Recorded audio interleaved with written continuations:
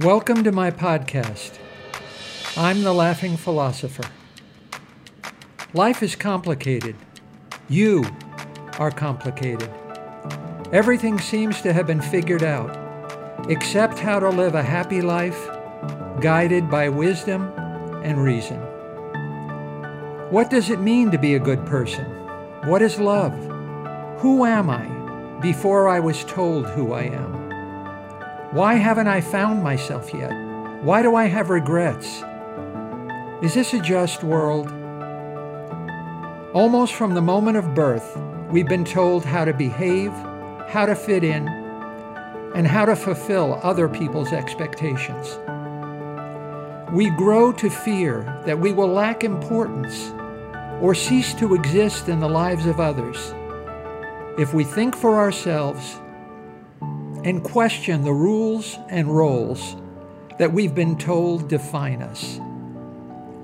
Only when wisdom and reason removes this illusion can we live authentically in the world around us and become our real selves. Episode 19. Does philosophy matter?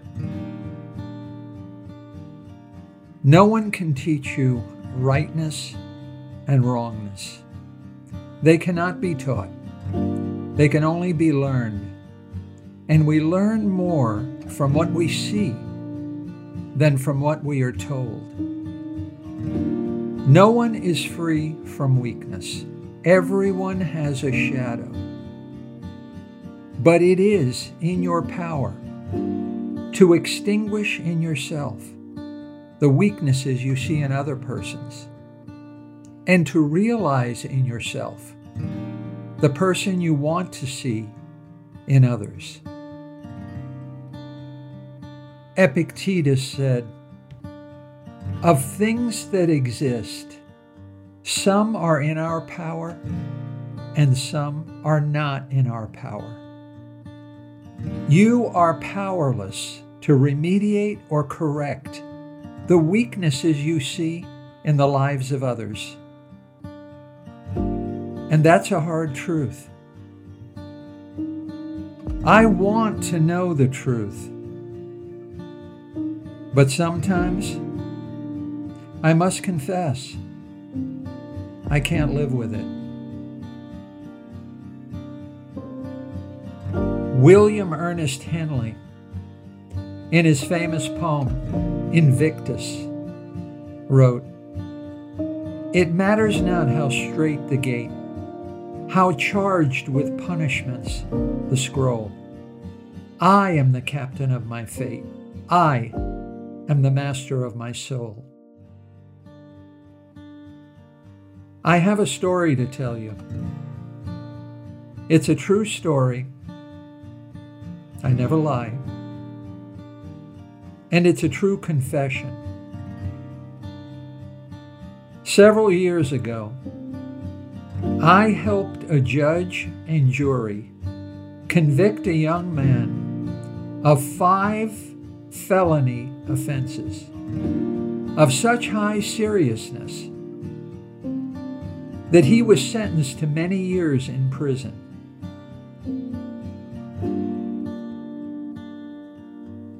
His name is Mr. Pimental, and he was caged for 10 years for speaking 3 words.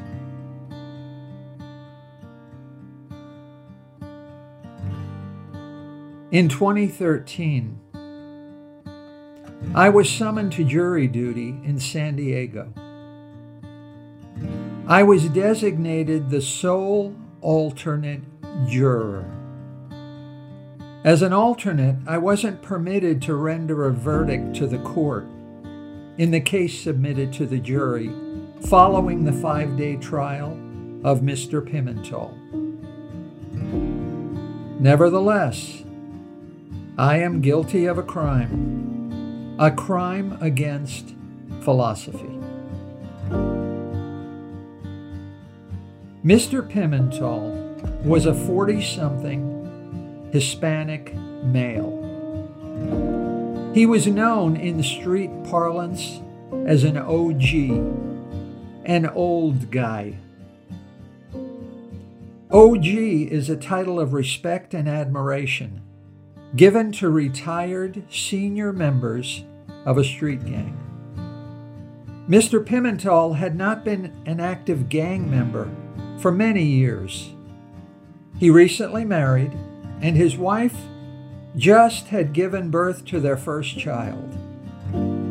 Mr. Pimental was well known to local police as a former gang leader that was no longer involved with the gang. And a local cop testified at his trial that Mr. Pimental had abandoned his former way of life and bad conduct, and now was an honest, hard-working family man and community leader that even assisted the police with helpful information from time to time. One day, as usual, Mr. Pimental returned home by afternoon train from work. As Mr. Pimental exited the train platform, he recognized two members of his former gang as they chased a young man belonging to a rival street gang from another neighborhood.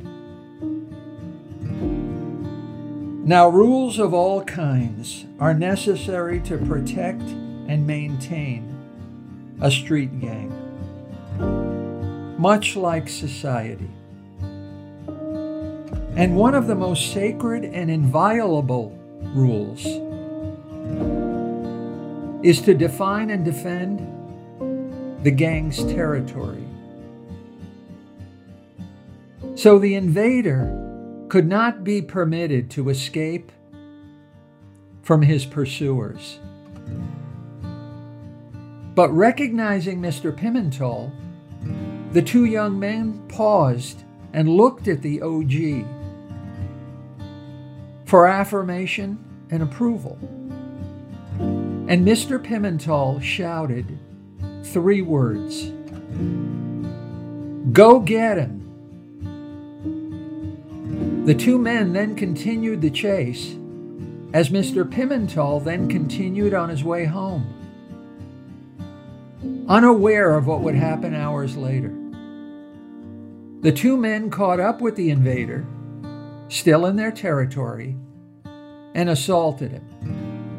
As Mr. Pimental ate dinner with wife and baby, the intruder suffered a good beating and a few broken bones. The street runs like water, and the next day, Mr. Pimental was arrested for causing the assault. Now, I have served on several juries in my adult life, and I regret to say, this jury was normal. It consisted of bored housewives, retired old women and older men, skateboard-toting high school dropouts, and other unemployed and unemployable pillars of the community. The jury reminded me of a Bob Dylan song, "Tangled Up in Blue." Some are mathematicians, some are carpenters' wives. Don't know how it all got started. I don't know what they do with their lives. Unfortunately, the defense also was normal. Mr. Pimental's court-appointed attorney chose not to deliver an opening or a closing statement. She asked few questions. She called few witnesses. She appeared to the jury to be indifferent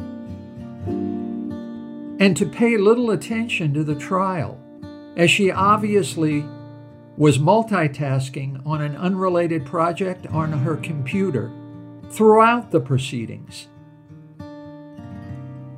The trial then, unfortunately, also was normal.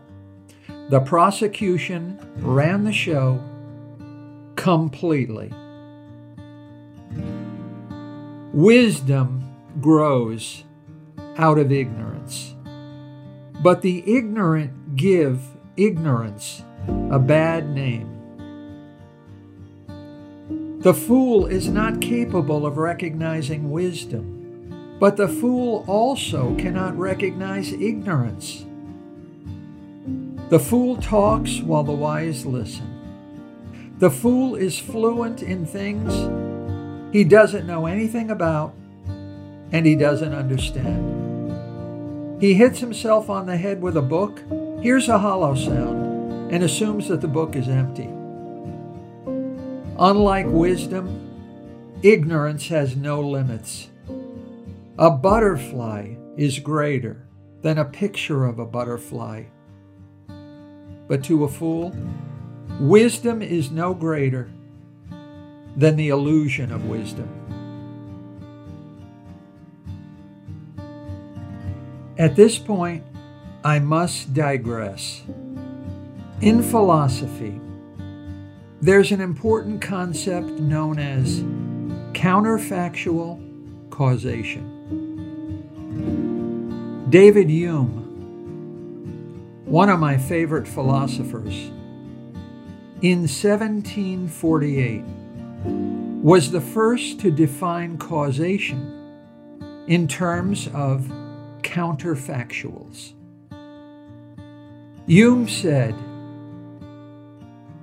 "We may define a cause to be an object followed by another object, where if the first object had not been, the second never had existed. In other words, if A had not occurred, B would not have occurred." In 1973, David Lewis put it this way: "A cause is something that makes a difference, and the difference it makes must be a difference from what would have happened without it." In other words, had A been absent, all of the effects of A would have been absent as well. Now, consider Mr. Pimental, and keep the concept of causation at the top of your mind. Mr. Pimental did not attack the invading gang member. Mr. Pimental was not present as the young man was attacked. Mr. Pimental had no knowledge of and no awareness of the attack.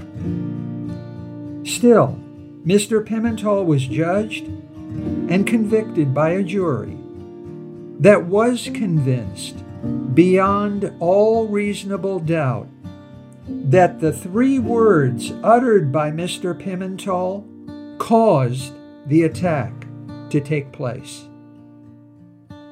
But what if Mr. Pimental had said and done nothing?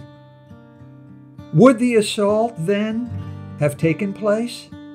For if Mr. Pimental was indeed the cause of the attack, then, as David Hume and David Lewis said, a cause should make a difference. Causes always make a difference to what happens. Without a particular cause occurring, what follows ought to be different. Had Mr. Pimental worked 1 hour later, or left work 1 hour earlier, had Mr. Pimental chosen a different train, had Mr. Pimental and the two gang members not seen each other or not made contact, had Mr. Pimental not spoken to them, would that have made a difference? One may reasonably and plausibly assert that there is no reason to think that the chase and the attack would not have taken place but for 3 words spoken by Mr. Pimental. One might reasonably doubt that Mr. Pimental made any difference.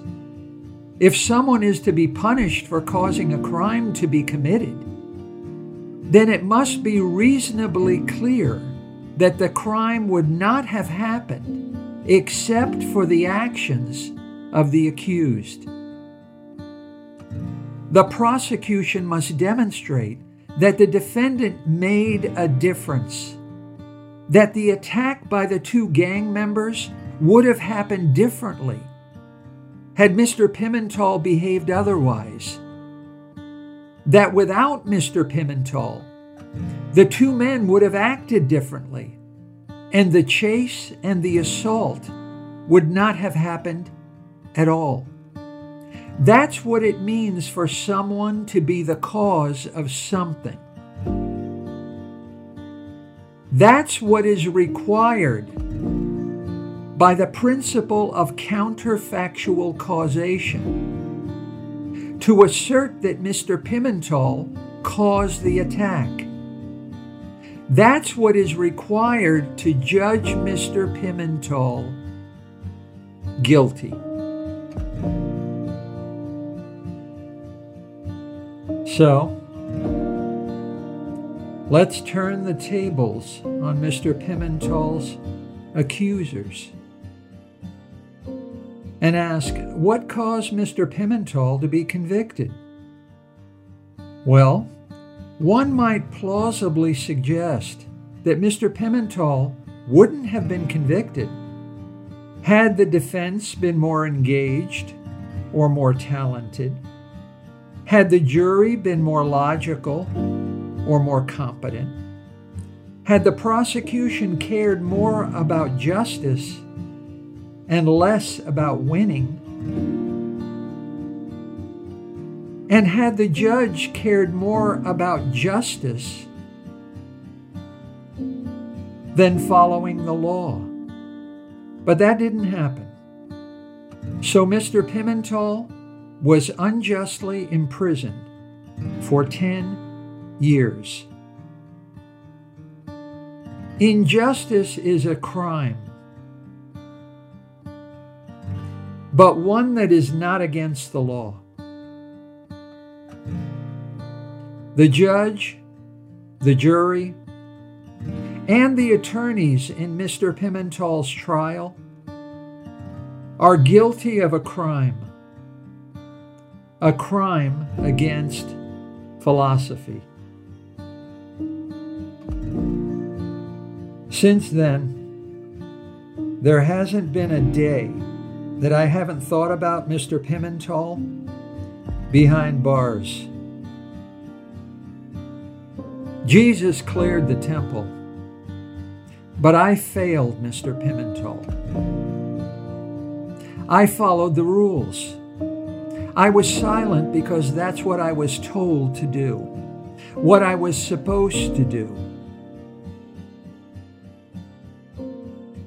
Does philosophy really matter? Thinking for yourself matters. Wisdom matters. Reason matters. Yes, philosophy matters.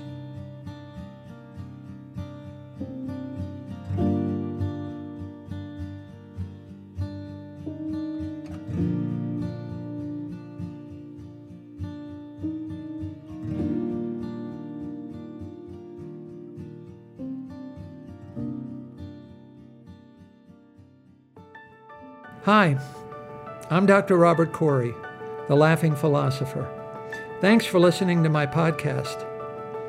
I've devoted my professional life to the intersection of sociology and philosophy, where the contemporary problems of life meet the ideas and convictions of the greatest human minds. Join me by subscribing to the Laughing Philosopher as we use reason and wisdom to explore big answers to the most important of all big questions: how to live.